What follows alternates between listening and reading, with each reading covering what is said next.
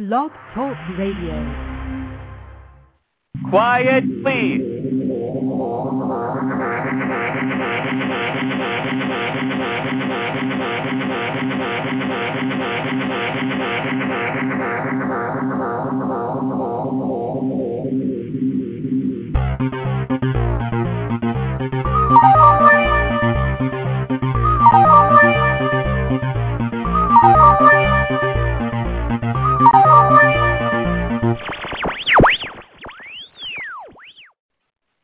Welcome to Sikes Movie Beat, conversations with filmmakers where we discuss everything film and television. Here on Movie Beat, you'll learn what to do and what not to do when it comes to making movies and TV. We will talk to everyone behind the scenes and in front of the camera, and I'll provide you with guests and information you're going to want to have, whether you're a filmmaker or a fan. And so now let's move behind the scenes here at Movie Beat. I have opened the chat room, so if you're listening in live, you can join us in the chat room. Hi, welcome to those across the sea. I appreciate you being here. Movie Beat is really a resource designed for you, and that's why I connect you up with professionals who are making it happen. And I want to thank all of my listeners for tuning in live or archived or to the podcast from iTunes. I want to thank all of my readers and all of the people who support this show and my guests with their phone calls or your email and your feedback. The official website is rexsikes.com. That's REXSIKES.com. And you can subscribe to the website right there at the welcome page. You hit that blue RSS feed button that will subscribe you so that any changes to the website you will be updated to. So cast and crew listings, upcoming events, these interviews, my rants, articles that are posted to the website. Please go ahead and take a look at all of those and subscribe. You can also follow us on Twitter at Sikes Movie BT. That's REXSIKESMOVIEBT. And we do like it when you follow, and I really, really like it when you tweet about my guests or when you put my guest information on your walls or you email it. Because it helps support them. It helps get the word out to other filmmakers, TV makers, webisode makers, and people involved in the film community so that they can tune in and benefit from the expertise that my guests share live or archived right here on Sikes Movie Beat Show. So we really appreciate you following, and you can become a member of the Sikes Movie Beat fan page on Facebook or the Sikes Movie Beat group at Facebook. By the way, go to Facebook, click on my profile. Some friends of mine have recently put some movies up there. Kyle Arpke, who's worked in production here with us, has a movie that he did, I believe, when he was much younger. And our guest, Michael Hoffman, editor and director, his movie was released the 9th of March, and so there's a link to the fan page for that and tells you how you can get that movie. Michael will be back sharing information with us, so I'm pleased to promote that. And please, he's a great guy and a wealth of information. Go to the Hot and Fun blog where you'll learn about Julie Richardson, who was a guest V-Pipe Screenplay Pitch Contest by way of Facebook. You're going to want to check into that for sure. The 2010 Great Lakes Film Festival has a call for entry, so check into that. The Northern California Screenwriter and Filmmakers Expo comes up March 26th through the 28th in Napa, California. You'll want to read about that in Kevin Sorbo's Celebrity Golf, A World Fit for Kids. It's a charity for kids. June 10th to the 11th has information right there at the Hot and Fun blog. And at the Hot News blog, it's time to tell you about Firestarter Films Festival's next event, March 26, 2010, 6 p.m. to 12 p.m. at the Live Artist Studio right here in Milwaukee. So go ahead if you're local and check into that. I am thrilled today to have the guest with me who I'm stumbling here. I'm thrilled to have the person who is my guest today on the show. I've known him for many years. He's been influential in my life, both personally as a coach and in reading his books, and he's a fabulous guy. It's Eric Morris. He's probably one of the most controversial and exciting acting coaches in the history of American theater. With his unique approach to acting from a being place, he's revolutionized the concept of performance. And he's the author of now 7 books. He's in the midst of writing, I believe, his 7th. I remember, starting off with a book called No Acting, Please, and there was Being and Doing, and I'm going to bring Eric on and let him tell you about his books and about his methods. Hi, Eric. How you doing? Hi, Rex. I'm good. You were imparting a great deal of information there. I hope the people were writing it down. I hope so too. Or they can go back and they can play it over and over again. Oh, that's great. That one of the advantages of archived or about the podcast is they can just go back and that's and great. read it. Yeah, So the computer has revolutionized the world. it surely has. As you have revolutionized the world of acting for actors. Well, the thing is, I'm a method teacher. Method is a kind of a strange word. People use it, misuse it.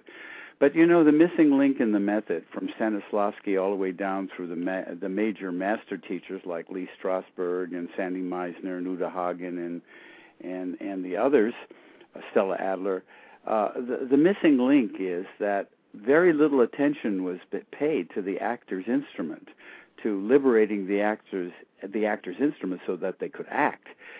We come to acting like most people who are, we're all damaged by society, by well-meaning parents, by teachers, by clergy, by peer groups. We're damaged, we get inhibited, fearful, frightened, and blocked. So in most cases, almost categorically, the actor's instrument was neglected, meaning that the liberation of the instrument was totally neglected, and actors were taught processes of how to approach material. But underneath all of the inhibitions, blocks, dependencies, fears, damage that has been caused by growing up in our society, the actor learned to act above the reality of what they felt and where they were really. So it became a kind of presentational process that kept the actor from mining his gold, from really accessing the talent. So why you said something very interesting, Rex. You said controversial. Yes, I was, and I guess I still am. Not as much as I used to be, because success is a kind of Elizabeth Taylor says, success washes out all bad odors. You know what I mean? But in the first 10 or 15 years of teaching, I was very controversial, because people used to say, well, he's doing psychotherapy, which is not true. I never did that. You might say behavior modification, but I work very specifically with liberating the actor first, and at the same time teach him a craft to address and fulfill dramatic material, which doesn't leave a stone unturned. I know that sounds a little egocentric, but it's true. You can say anything about yourself or the world if it's true. You know what I mean? Mm-hmm. I'm not letting you get a word in anyway, right? Go for it, man. That's why you're on the show, so that you can talk. Yeah, well, okay. So at any rate, my process, I'm working on my 7th book, which is called The Freedom to Act. And this book particularly addresses all of the instrumental obstacles an actor could have. Not every actor has all of the obstacles, of course: tension, fear, dependency, blocks, emotional areas of inaccessibility, superstition, religious fears, fears meaning guilt and all of that, which blocks the actor from being able to express the authenticity of what they're feeling on a moment-to-moment basis. So in each category where I list a block or an obstacle or a dependency or a fear, underneath that category I give 6 or 7, 3, 4, 5, 6, 7 antidotal exercises to eliminate the problem, to antidote it. Now, of course, you don't do those exercises one time. They're kind of like done repeatedly over and over again until the obstacle, the fear, the block, the inhibition is gone. So I think it's going to be a very important book for actors. It's kind of an actor's desk reference, like a physician's desk reference. So that's the book I'm working on right now. Fantastic. Let me ask you this, and I'm sorry, it's maybe an obvious or not so obvious question, but from the standpoint of the listener or from the standpoint of the person actor, what's important about removing these blocks so that they can be more authentic? I mean, why do we want our actors more authentic? What is it about Well, freeing otherwise, it's not real. I mean, a lot of actors are very representational, presentational, and conceptual. Mm-hmm. If you don't get rid of these blocks that keep you from functioning, that embarrass you, that stop you from trusting your impulses, you can never become an experiential actor. Now, what do I mean by experiential? Okay, Stanislavski himself said, the actor must experience what the character is experiencing. Now, that's true. That is still true. Unfortunately, even though he was the master who began this movement, he never really got into how to do that, not very specifically, on an instrumental level, I mean.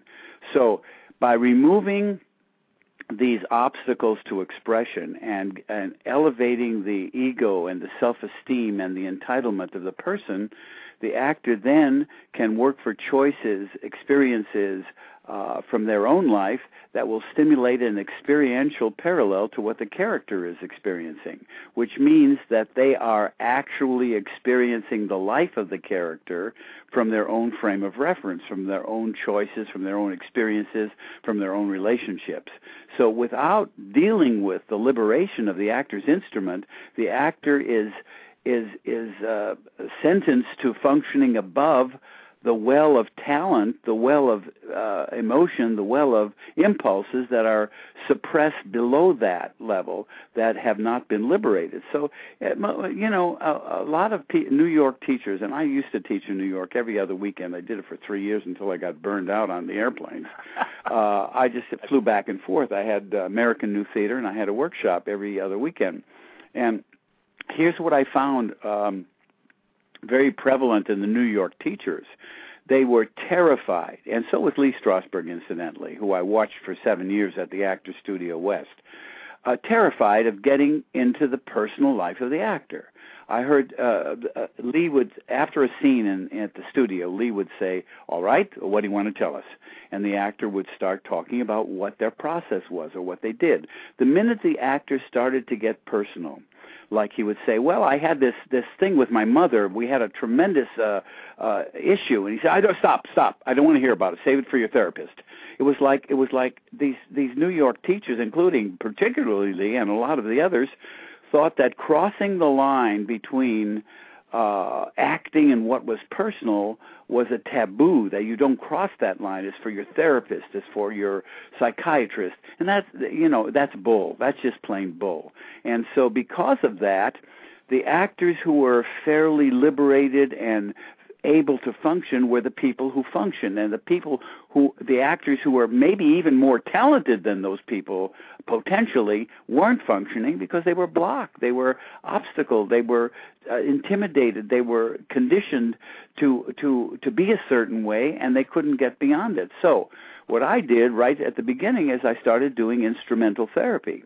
Exercises. At one time, I had over 1,000 exercises. I pared them down to maybe 300, 350 now. But the point is this: I was really helping the actors to liberate themselves from their blocks. I always say this, this work is profoundly life-changing.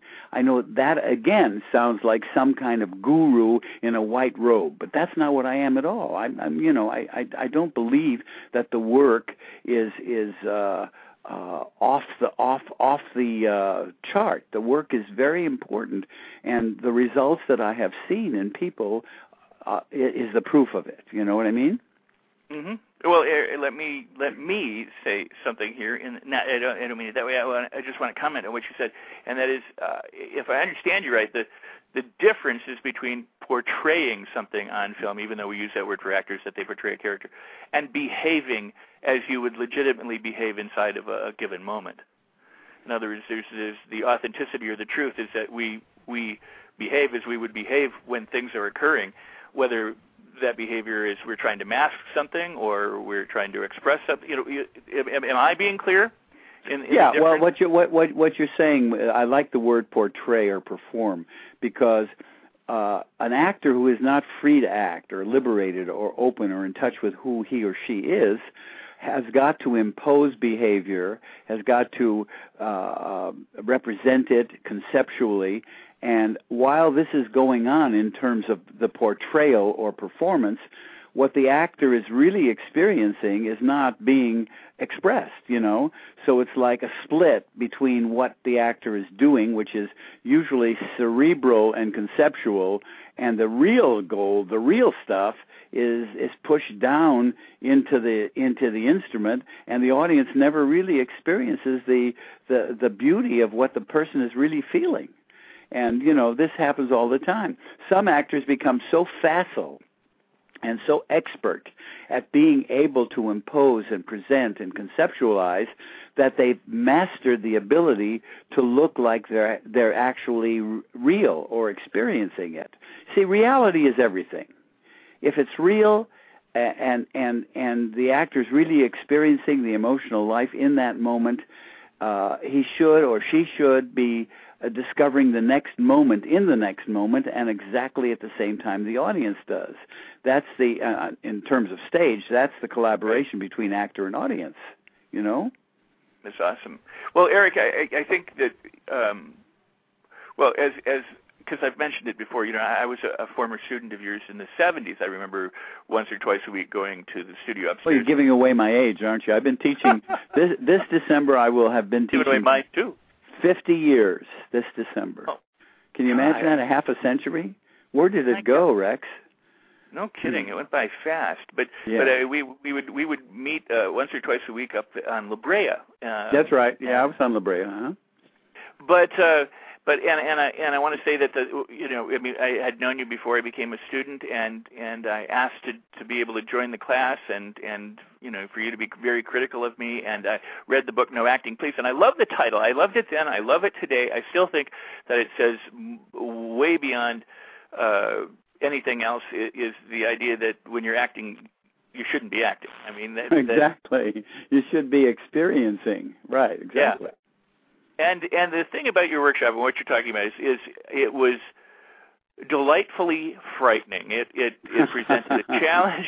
There were moments where it was terrifying in the sense that we were encountering aspects about ourselves, or you had exercises that we would do, but it was revealing. In other words, while it was frightening, it was revealing. It was liberating.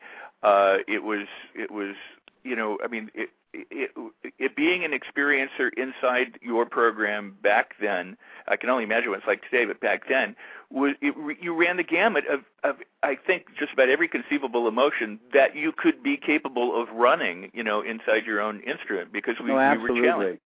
Well, it's the artist's and the actor's job to be able to access all of the colors of the emotional spectrum. If an actor is blocked in certain of those areas, then that actor is not a fully expressive, emotionally available actor.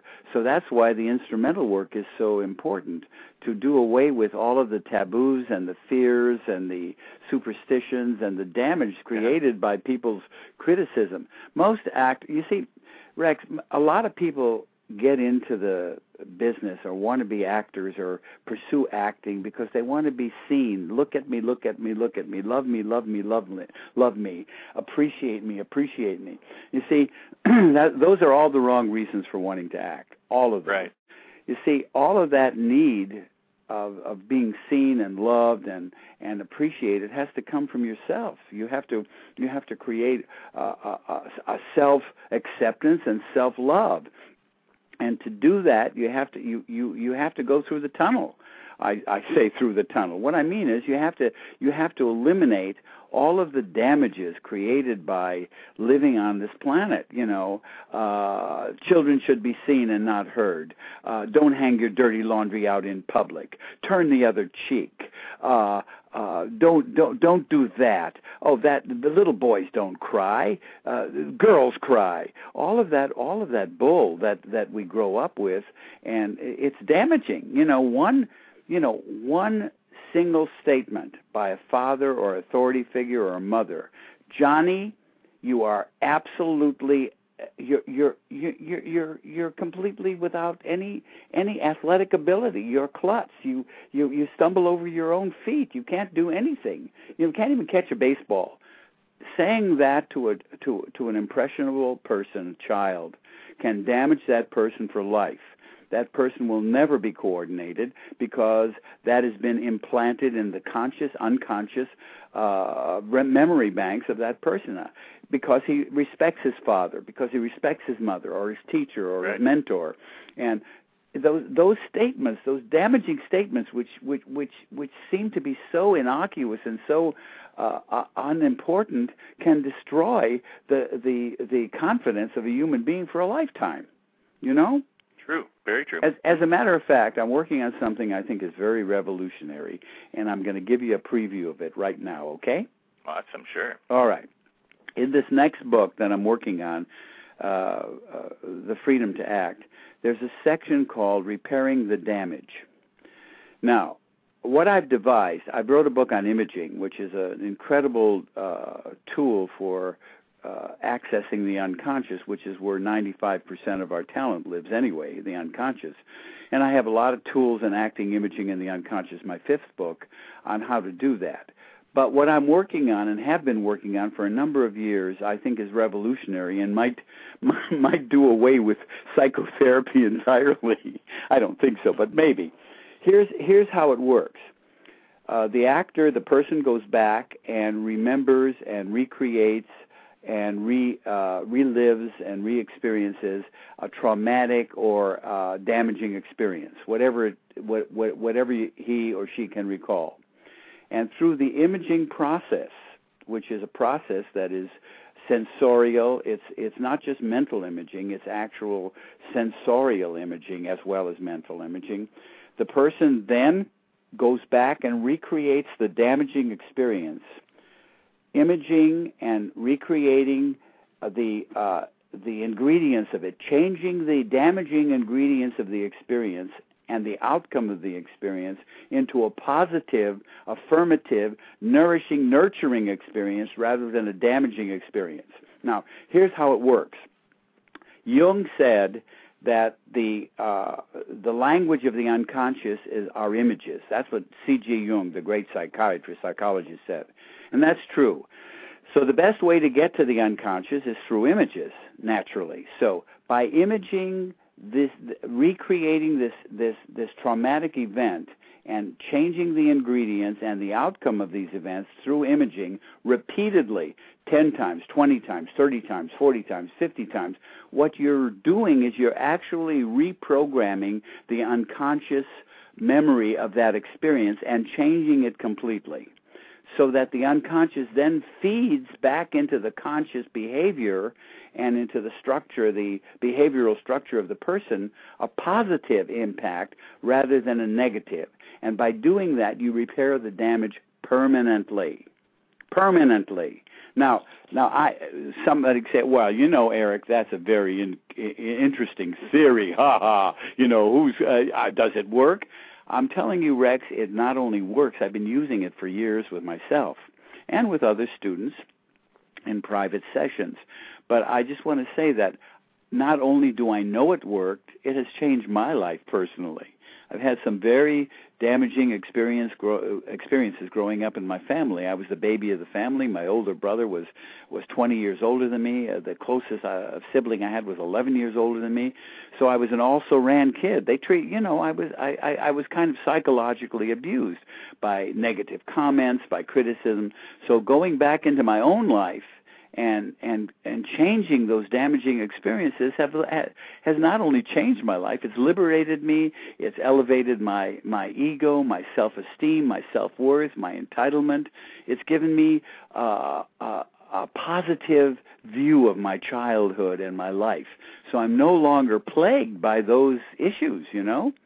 This Awesome. is revolutionary, and I've been working on it for a long time, and it's going to be in this next book, which is The Freedom to Act. So I'm asking people to give me examples of damaging experiences, and then without using names or personal things, I'm then going to give examples of how to antidote this damaging experience. So I'm very excited about this particular element of the book. Well, that is awesome, and the comment that I would make is that it's always nice. And nice, I don't mean to be that kind of weak word, but it is. It's nice when someone can come along and offer somebody practical tools that they can use to make a difference in their life, tools that work. Now, in order to get the tools to work, you have to actually apply them. But when you apply them, you can make a difference. And when somebody offers that, that means that the person can then be in control more of their own destiny or their own behaviors. They can eliminate unwanted things, and they can program in behaviors and attitudes and things that they want more of in their present and in their future. And so whenever you have a practical, hands-on experiential approach like this, I'm a big fan of it, and I so appreciate you sharing that, because I do believe and I do know that form of working with your unconscious processes does in fact work and does in fact make a huge difference. I say that from the other aspects of my life that people may or may not be privy to as a speaker and as a trainer and things like that. But I'm excited to hear you say that, Eric. I really am, because it does mean that people can take back more control and be more responsible and accountable for the kind of life that they lead and for their talent as an actor. So there's no separation between living and acting. When an actor or a person separates their life from their work, their creative process, they're short-circuiting their contribution. There's no separation between living and acting. And if you're blocked as a person, you're going to be blocked as an actor 10 times over, because you get up on that stage and those blocks really solidify. But I just want to say one other thing here about my work. You see, to me, there's two purposes from birth to death. Our journey is a journey of elevating consciousness. We have to become conscious people on a very high level of consciousness. If the world was conscious, there would be no genocide, there'd be no wars, there would be no man's brutality against man. Because consciousness is an important tool. Now, the other part of consciousness is happiness. If you're not happy, I mean, nothing is worth anything. The point is that the work that I do and the instrumental liberation and that part of the work is designed to not only liberate the person, but to put them on the road to self-fulfillment and happiness. Well, I mean, if we're not happy in life, it doesn't make any difference what we have. We could be billionaires. If you're not happy, all that money, all those material things, all that success is not important, because you're not happy. So a lot of the work is designed to stimulate consciousness, promote consciousness and happiness. Being a happy person, being fulfilled by who you are. The loving self. I go to therapy because I think that you're constantly attempting to grow. I have a psychiatrist. He's 86 years old, and he's fantastic. And he's writing a book called that deals with the loving self. That's his thing. And I really feel that's so very, very important, to love yourself, to find a way to embrace and love yourself. Because if you don't love yourself, you don't have that energy to depart or impart rather to people. So, and it's not egocentric I'm talking about, or narcissism. I'm talking just about self-acceptance and self-love. It's so very important, Rex. Absolutely. Very, very true words. And, I couldn't agree with you more than to say that, sometimes people just have to accept and become aware and allow that acceptance and that awareness to transform themselves and to love themselves, because when you love yourself, you can more give freely to others as well. This is fabulous, Eric, and I have the utmost respect for you and your approach and for the words that you've just shared with our listeners. I need to take a break right now for a short period of time and then come back to this important subject. So hang with me for just a second while I make an announcement. You are listening to Rex Sikes Movie Beat. The official website is REXSIKES.com. We appreciate your comments and your support about blogs and articles and conversations. Please, again, feel free to email me through the website if you hear about something coming up before I do anywhere in the world. Go ahead, but leave me the lead time to investigate it and get it up. Also, draw it to my attention. Just don't say, send me something that I have to sort through my mail. Say, announcement for Rex Sikes Movie Beat, and then I know that it's coming my way. The other thing is you can use the address there to send me your screeners and your products and the books and all that kind of stuff. I am so glad to have you as listeners. I want to tell you about some of my upcoming guests. My next guest is actor Kenny Johnson. He's appeared as a star on The Shield for 5 seasons and Saving Grace and much, much more. He'll be on the show, as will producer John Paul Rice. He's coming up right after Kenny. Eduardo Ballerini will be here. Oh, and before Eduardo is Colleen Neisted. She's got a new product for producers, for filmmakers called Movie Set. I've done the beta on it, and I love it, and I want to be able to share that with filmmakers. Juliet Landau, who played Drusilla on Buffy the Vampire Slayer and Angel and so much more. You remember her as a guest. She directed Gary Oldman's behind-the-scenes music video making of. Sam Oster will be back. Rocky Lang, Nick Mancuso will return. Patrick Giraldi, Terry Green will come back. Daniel Eskenazi, Uwe Boll, and John Cowley. He's the visual effects guy from District 9. We are so thrilled to have these guests coming up, so be sure you stay tuned to Movie Beat, read the blogs, the articles, and tune in for all of my important guests. And now back to Mr. Eric Morris. Eric, I want to ask you something, and that is, I'm like I said, I've studied with a lot of different people, and I've been a student of yours. I am a fan and not a fan of the method because I think certainly the method has been misunderstood in many ways, or misapplied in many ways. Is my and here let me preface my question with this. I think that all actors need an on and off switch. I think that when they say action, you've got to be in state and you got to go before the camera and do your duty and be authentic. And then when they say cut, you got to come back and be you. I'm not a big fan of people who are the character for 3 months at a time, or where it interferes with their life and their friends and their ability to do other things, or where they're on the set and they, it can be emotionally devastating for some people, to live the characters that they try and live. Now, I don't know if you agree with me or disagree with me, but I want to hear your answer, because I really do think people, you got to be able to do it when you need to do it, and you got to be yourself when you don't need to do it. And maybe there's I definitely hear you, and to make a point, Lee J. Cobb doing Death of a Salesman on Broadway, when he did it, had a nervous breakdown. That's what I've heard. I mean, I wasn't there, and it's hearsay, but I believe it to be the truth. And I've experienced actors who get very deeply involved in their role. True Romance, James Gandolfini. I saw him on an interview. The scene he did with I forget her name right now, the one who does Medium. He eventually. Patricia Arquette. What? Patricia Arquette. Yeah, Arquette, right. And he said that when he would go home at night, it took him 3 or 4 days to film that scene. I don't remember exactly what he said, how many days, but he was tortured, at night, after going home. He couldn't shake it, I mean, you're dealing with a very sensitive instrument. It's not a machine, and you don't have an on and off switch. However, I can answer your question very specifically. I feel that research and really getting into the role, getting into accessing those parts of you that parallel the experience of the actor when you're doing a very traumatic role, something that is really gut-wrenching and emotionally impacting, you're going to experience that. And there is some carryover when the director says cut.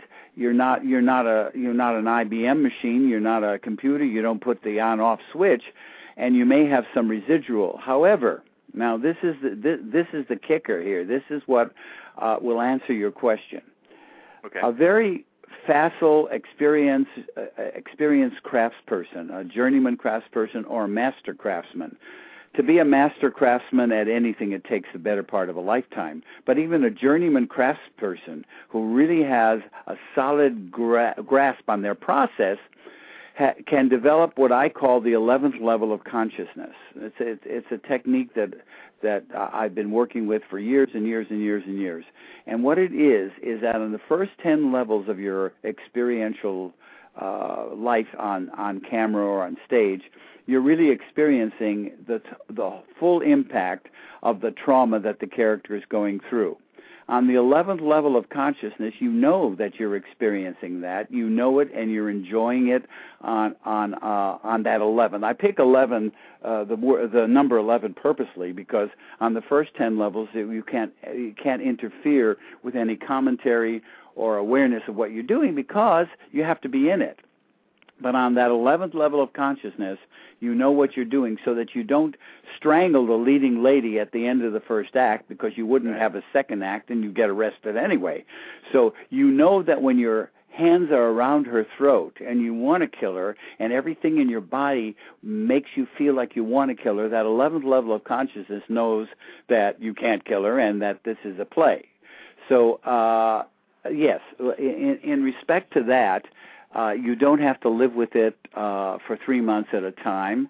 You don't have to miserize when you go home at night to the point where acting becomes uncomfortable and painful. So here's what the actor does. Okay, I'm going into a scene right now.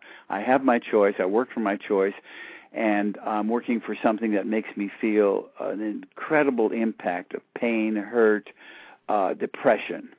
And the choice that I'm working for comes out of my own life, and I really experience that pain, that depression, that the impact of that. And I'm in it 100%. I'm in it. I feel it. I experience it. Okay, the director calls cut. They're going to print, whatever. That's a good scene, whatever. Like what you did, Eric? Fine.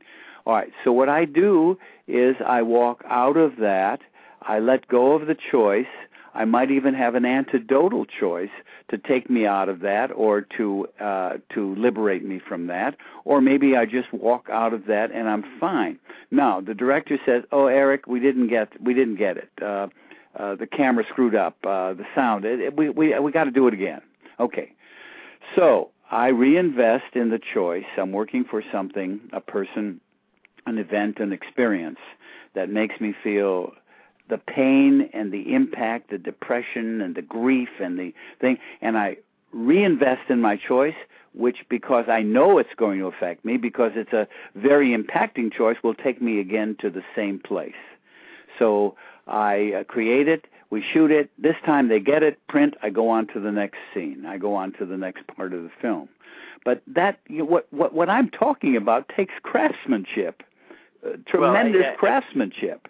You know, I worked with I coached an actress for a 2-part series called Pearl, about Pearl Harbor. I was in Hawaii, and one of the actors, who was a cantankerous person, actually he's dead, I can talk about it, Dennis Weaver, played a colonel. He was a cantankerous, antisocial guy. So he spent the entire time being alienated, being by himself, isolating himself, not dealing with any of the other actors, being curt, short-fused, etc., to promote that character thing. Well, I don't have any criticism of that if that's what he needed to do. However, that's exactly what you were talking about. But a highly developed, and he was a good actor, incidentally. I want to say that. I think he was a very underappreciated actor, Dennis Weaver. But at any rate, what I'm saying is that an actor, a craftsperson who is really facile and has achieved craftsmanship doesn't have to miserize for 3 months or 2 weeks or 5 weeks in a character in order to do it. I work with subpersonalities. It's one of my mega approaches.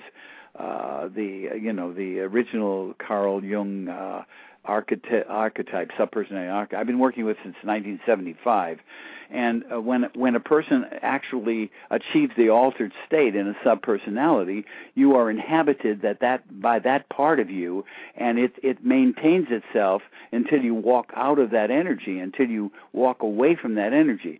But Rex, I got to tell you, to be able to do what I'm talking about takes years of training. years of training. An actor is an actor 24/7. You don't stop being an actor when you go home at night. You're an actor 24/7, and there's nothing that shouldn't be of interest to an actor. 24/7, you're working all the time. The dream work at night when you sleep.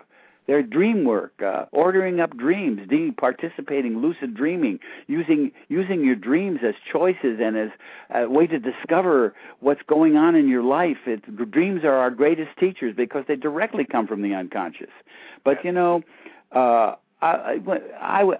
used to make fun of me when I was training. I was in Marty Landau's class, and Harry Dean Stanton used to laugh and say, "What are you going to do, Eric? Go home and do sense memory for 6 hours?" They used to make fun of me because I was so committed. They did, I was very committed. I worked 8, 10, 12 hours a day on my craft, and because I wasn't obsessive, I was committed. And I think that actors who don't work every day and who are not actors 24/7 never become the kind of craftspeople that they could be if they did that. Geraldine Page is a perfect example. When she was at the Goodman Theater, they did the same thing to her. They made fun of her because Jerry was constantly working 24/7. And if you're really a dedicated artist, you work 24/7. Ayn Rand, who wrote wonderful books, Atlas Shrugged, and a couple of the other books, said, you want to be a great writer, you have to write every day. You want to be a great juggler, you have to juggle every day. You want to be a great violinist, you have to play the violin and practice every day. You want to be a great actor, you have to work on it every single day of your life, 24/7. And I've spent my life doing that. I'm a master craftsman. After 50 years, I think I deserve to say that. Absolutely. Well, yeah, I want to piggyback on some of the things that you said. Two things. One is that there is the saying, practice makes perfect, which has been amended to perfect practice makes perfect, because we can practice incorrectly. Right. So if you're practicing your craft and you're practicing it, that's great. Now, the other saying that I'm going to use is the scientific saying is that nature abhors a vacuum. I do personally believe that if you have, if in your craft you have the facility to go into states, easily, which comes about only through practice, and applying yourself and being committed, as you said. But you can go into those painful states, and you can go into the happy, ecstatic states. You can go into love states. You can go into sad states. You can go into, and you develop that, the ability to be facile with that. Then what the actor probably should plan to do is to have that happy state be the opposite side of the down state. So as you said, when the director says cut, they go somewhere else. Oh, sure.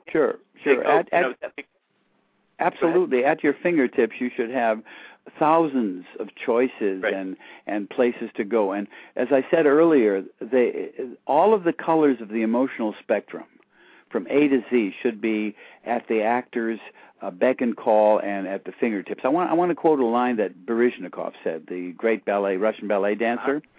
He said, "If I miss one day of working out, practicing, dancing, doing my exercises, it takes me 3 days to get back to where I was before that day that I took off." That's the same thing for actors. I suggest that an actor works 4 or 5 hours every day on his craft, on his sense memory, on his choices, on his monologues, on his scenes. 4 or 5 hours is even not enough, but I'll accept that. 4 or 5 hours a day. Right. I was married to my first wife at the time, and she would go to work. She had an 8-hour day job. I'd get up and start working with sense memory with a cup of coffee, and I would work doing something with my craft, my instrument, until she got home at 5:30. So I would get up about 8, 9 o'clock in the morning, and I would work. If I had a rehearsal with another student in class, I would go to rehearsal. If I went to the zoo to study animals, to do externals or something like that, I worked for at least 3.5 years every day from 8 to 5, doing work on acting and material and craft and instrumental work, in addition to going to class for 5 hours a week. Right. Well, that is awesome. I kind of want to stay with this point because I think it's an important one. And we were talking about, again, going back to that, you're working your craft and you're honing your craft, and kind of through guilt by association, you become better because you're applied and you're committed. But there truisms, oftentimes are trite aphorisms that are basis of life. We say, for example, for the actor now, it's show business. There's a business side to it, and there's the creative side to it. But you need to be an expert in both. And in order to get ahead in your career, you need to have a career plan. Absolutely. I think marketing is very important. Marketing is extremely important. The only downside of marketing is that actors begin to market themselves before they're ready. Right. Before they're ready before they have anything to sell that's real. Right. But I think that when an actor works on his instrument, his craft, etc., and becomes a facile actor, that marketing is very important. Agents, managers, the business side of the business is very important. You can't act in a vacuum. You can't act in your toilet. We all want to work. We all want to be paid for our work. We all want to be successful. Of course, marketing is very important, and there should be time spent doing that. But you have to market a product that's ready to be sold. That's ready. And here's here's my point about the product. I'm going to segue back, and that is that, for example, often in dolly shots, you start at the end point and you move back to the starting point so that you know where you have to track. You go to the end and you come back to the beginning. When you plan to climb a mountain, you not only have to plan to get up, but you have to plan to get down. Absolutely.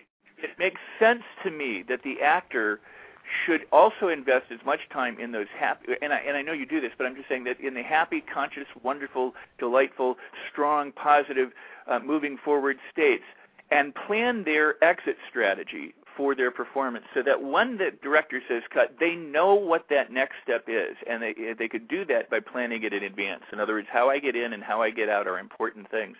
Oh, absolutely. That's all part of the process in the craft. And as far as up, positive, happy type of emotional life, I have dozens of exercises that are designed to elevate the ego, to stimulate excitement and happiness and love and all that. I have exercises where I deal with just accessing the person's loving feelings towards the world, towards other people, etc. So the work isn't just based on tragedy, and pain. No, and I mean, and your work isn't. But the reason I bring that up is, Bill, we talked about before about the actors who get caught in that cycle and or are sometimes debilitated by, there were rumors that Heath Ledger had problems with the Joker role and things like that, and it's terrible when somebody who's creative gets Shelley Winters, who we both knew for many years. Yeah, I knew Shelley personally. Shelley was a trip. Right. But she said something, and I had a love-hate relationship with her through the years. But she said something one day on television that I just went, wow, that made a lot of sense. She said, I think the reason why Marlon Brando, because let me backstory this. Marlon Brando had said one night in an interview during that Academy Award turn down that acting was like sharpening pencils. Anyone could do it. And I, as a young actor, was quite incensed. I was like, well, you can say that. Yeah, right. Acting is like the lumber business. I heard him say that too. Yeah, and I was very offended by the statement. And then Shelley years later said, well, the reason why Marlon hated acting so much was because he spent so much time in his pain. And I went, that's not an accurate statement. That might be very, very true. And that, part of this is where I said earlier about the method, having its limitations or in application, is that too many people go in and they uncover all their pain and they spend all their time in their pain, but they don't have that flip side, which you do provide. And that's the thing that I love about the work, is that as I said, if you're going to go up, you got to come back down. So if you're going to go into a really dark state, you got to come back out. And if you know how to do that in advance, that is part of the training. That's part of the evolution of craftsmanship, and that's part of the instrumental liberation. It all relates to everything. Going back to Shelley for a minute, I knew her quite well. I think she was a brilliant actress. She was also a method actress, Strasberg trained, etc. And she used to send me people all the time because she admired people who would audition at the studio. She once told me everybody who mentioned my name, having trained with me, impressed her the most. She even sent her boyfriend to me, who never came. But at any rate, it's true. But you see, I think that I want to go back to Heath Ledger. I think, first of all, Brando. I think the greatest actor of the 20th century was Montgomery Clift. I think he was naturally the most gifted, authentic actor of the 20th century. He wasn't alone, but I think that he was really more of a craftsperson, more of a craftsman than Brando, even though Brando was incredibly talented. But let's go back to Heath Ledger. Now, he was young, and I don't know what his background or his training was, and he obviously had narcotic problems or prescription drug problems, etc. Doing the role of the Joker, he did not have the tools to be able to balance the impact of what he was working on. Looked to me like he was working on an external of some kind of reptile, because he was sticking his tongue. It looked like he was working for a reptile of some kind, and I think he was a talented guy, but I don't think he had the tools to help himself to be able to go in and out of it and be able to balance it. And he was young. He was very young in terms of the journey of training and acting, etc., and so forth. Greatness is a word that is overused. To become great at anything takes the better part of a lifetime. You're not born with greatness. You are born with the potential for it, of course, and develop it. But it's a developed ability. Greatness is achieved, not a gift. Greatness is achieved by a lot of very hard work. Absolutely. Eric, we've got about 6 minutes left, and I'm going to invite you back. There's so much more we could talk about on this, and just want to know that when we schedule that you'd be wanting to come back and talk to the listeners? Sure, I will. And I haven't even gotten into the specifics of the process yet. I know, so that's why we need to have you back. Okay. But before we go any further, let me just say that your website is ericmorris.com. That's your name, ERICMORRIS. Correct. .com. And there you can find out about his classes and his biography and endorsements and actor resources and his books, the many books. Why don't we in the last I'll leave it up to you. We've got about 5 minutes now. How would you like to spend the last 5 minutes? We could talk about your books. I don't want to get into a topic for you that is or we could, and we could just leave it hanging. Well, okay, all right, yeah. On my website, there's a navigation bar that looks like a film strip, and the last frame in the film strip says Eric Morris, actor. A lot of people lose the idea or the thought that I am also an actor.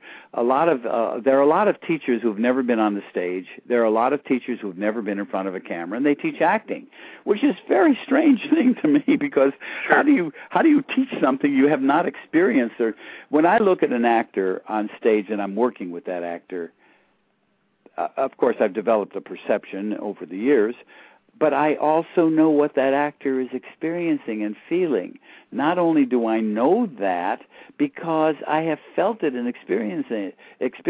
One of my students years ago said, "Eric, how did you come up with all of these exercises for addressing instrumental problems?" And I laughed, and I said, "Well, I had all those problems. I had them all, Right. Harry Dean Stanton gave me a nickname when I was in Marty's class. He said, Eric Morris' name is King Tension. King Tension. So, I mean, I came up with these exercises out of my own angst and my own problems. I had them all, or at least most of them. So what I'm saying is that I am an actor. I have the soul and the spirit and the background of an actor, and I understand and I love actors, and I love acting, or no acting, I must say. Sure. And absolutely. when somebody gets up on stage, when I was at the Actors Studio, I was the head of the directors unit in the 70s for 3 years. When I directed a number of projects there, I would get up on stage and I would be directing an actor, and they would do anything that I asked them to do willingly because they knew that I would put my rear end on the line with them. They knew that I understood, that I wouldn't ask them to do anything that I wouldn't be willing to expose myself to. So it wasn't management and labor. It was, we were all actors. I just happened to be directing that project, but as an actor-director. Do you know what I mean?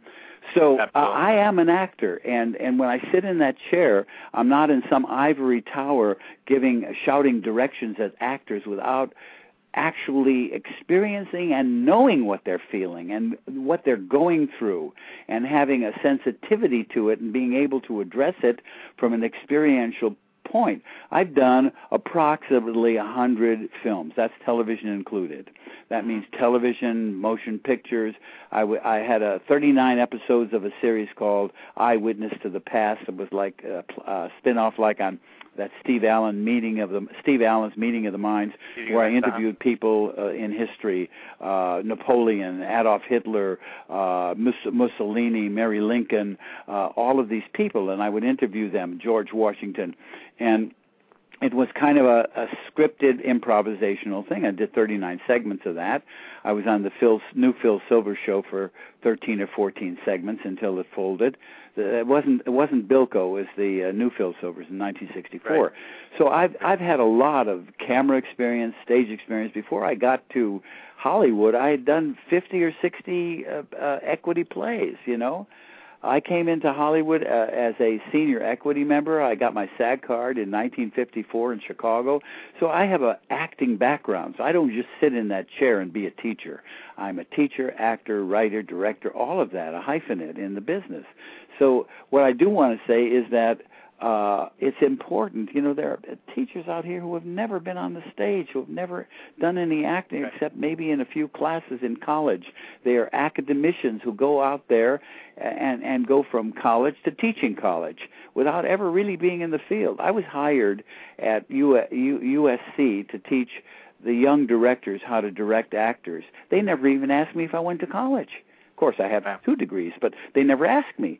They hired me because of my professional experience. And so I was there for 8 years, you know? And then that's awesome. We've got about a minute left, and I just want to say that Nick Mancuso, who's an actor and director, a guest on our show, had made the point, and I think that I couldn't disagree with it. He said, you know, the first directors were always the actors. It was some actor who went, you know, left the stage and walked to the back of the room and said, no, it doesn't quite work that way. Why don't you try this? You know, and that's something that has been lost on directors and on coaches these days, in that, you know, they were part of the process. They were in the trenches, and they stepped outside the trench to be able to offer advice or suggestion. And you're right. I mean, there are people who now do things and they've never done what they're talking about teaching. Eric, we are out of time, but maybe when we come back we can get into the process as I know you would like to, and I would like you to, and maybe we can talk about the kind of mistakes that young actors make as well. Sure, because I know I'd be very happy to do all that. Sure. All right. Well, awesome. We'll set that up, and we'll let the listeners know when you're going to be returning. And I sure appreciate this. It's been an enlightening hour, and I think you know, the idea that actors need to be more conscious and more consciously evolved, and to enjoy life more fully and love themselves and be happy, are just awesome, excellent points that every one of us needs to remember. So thank you so much. Yeah. Well, thank you. All right. Well, you have a great weekend, and I'll be talking to you shortly, and then we'll set something up for the next one. That's Eric Morris, ladies and gentlemen. I want to thank him so much for being here today. I want to thank you for listening in and for, again, supporting this show and this broadcast. By the way, I should say that we got one of the comments in the chat room was, Eric, there's actually no difference between you as an acting teacher and me as a teacher for kids. Everything you said is so true. Great statements, and I heartily agree. Keep in mind, I've got many more exciting guests coming up in the near future, so be sure to stay tuned. The next guest is Kenny Johnson from S.H.I.E.L.D. and Saving Grace and many more. Please keep sharing this website and these interviews with all your friends. Tweet us. Follow us at Twitter, Rex Sikes Movie Beat, BT at the end, Rex Sikes Movie BT. Join the fan page or the group on Facebook, and spread the word far and wide so other people can also listen to my guests and benefit from their expertise, and they share so generously so much of their knowledge and their experience. So everybody have a fabulous day. Make your movies, complete your projects. Until we meet the next time, that's a wrap.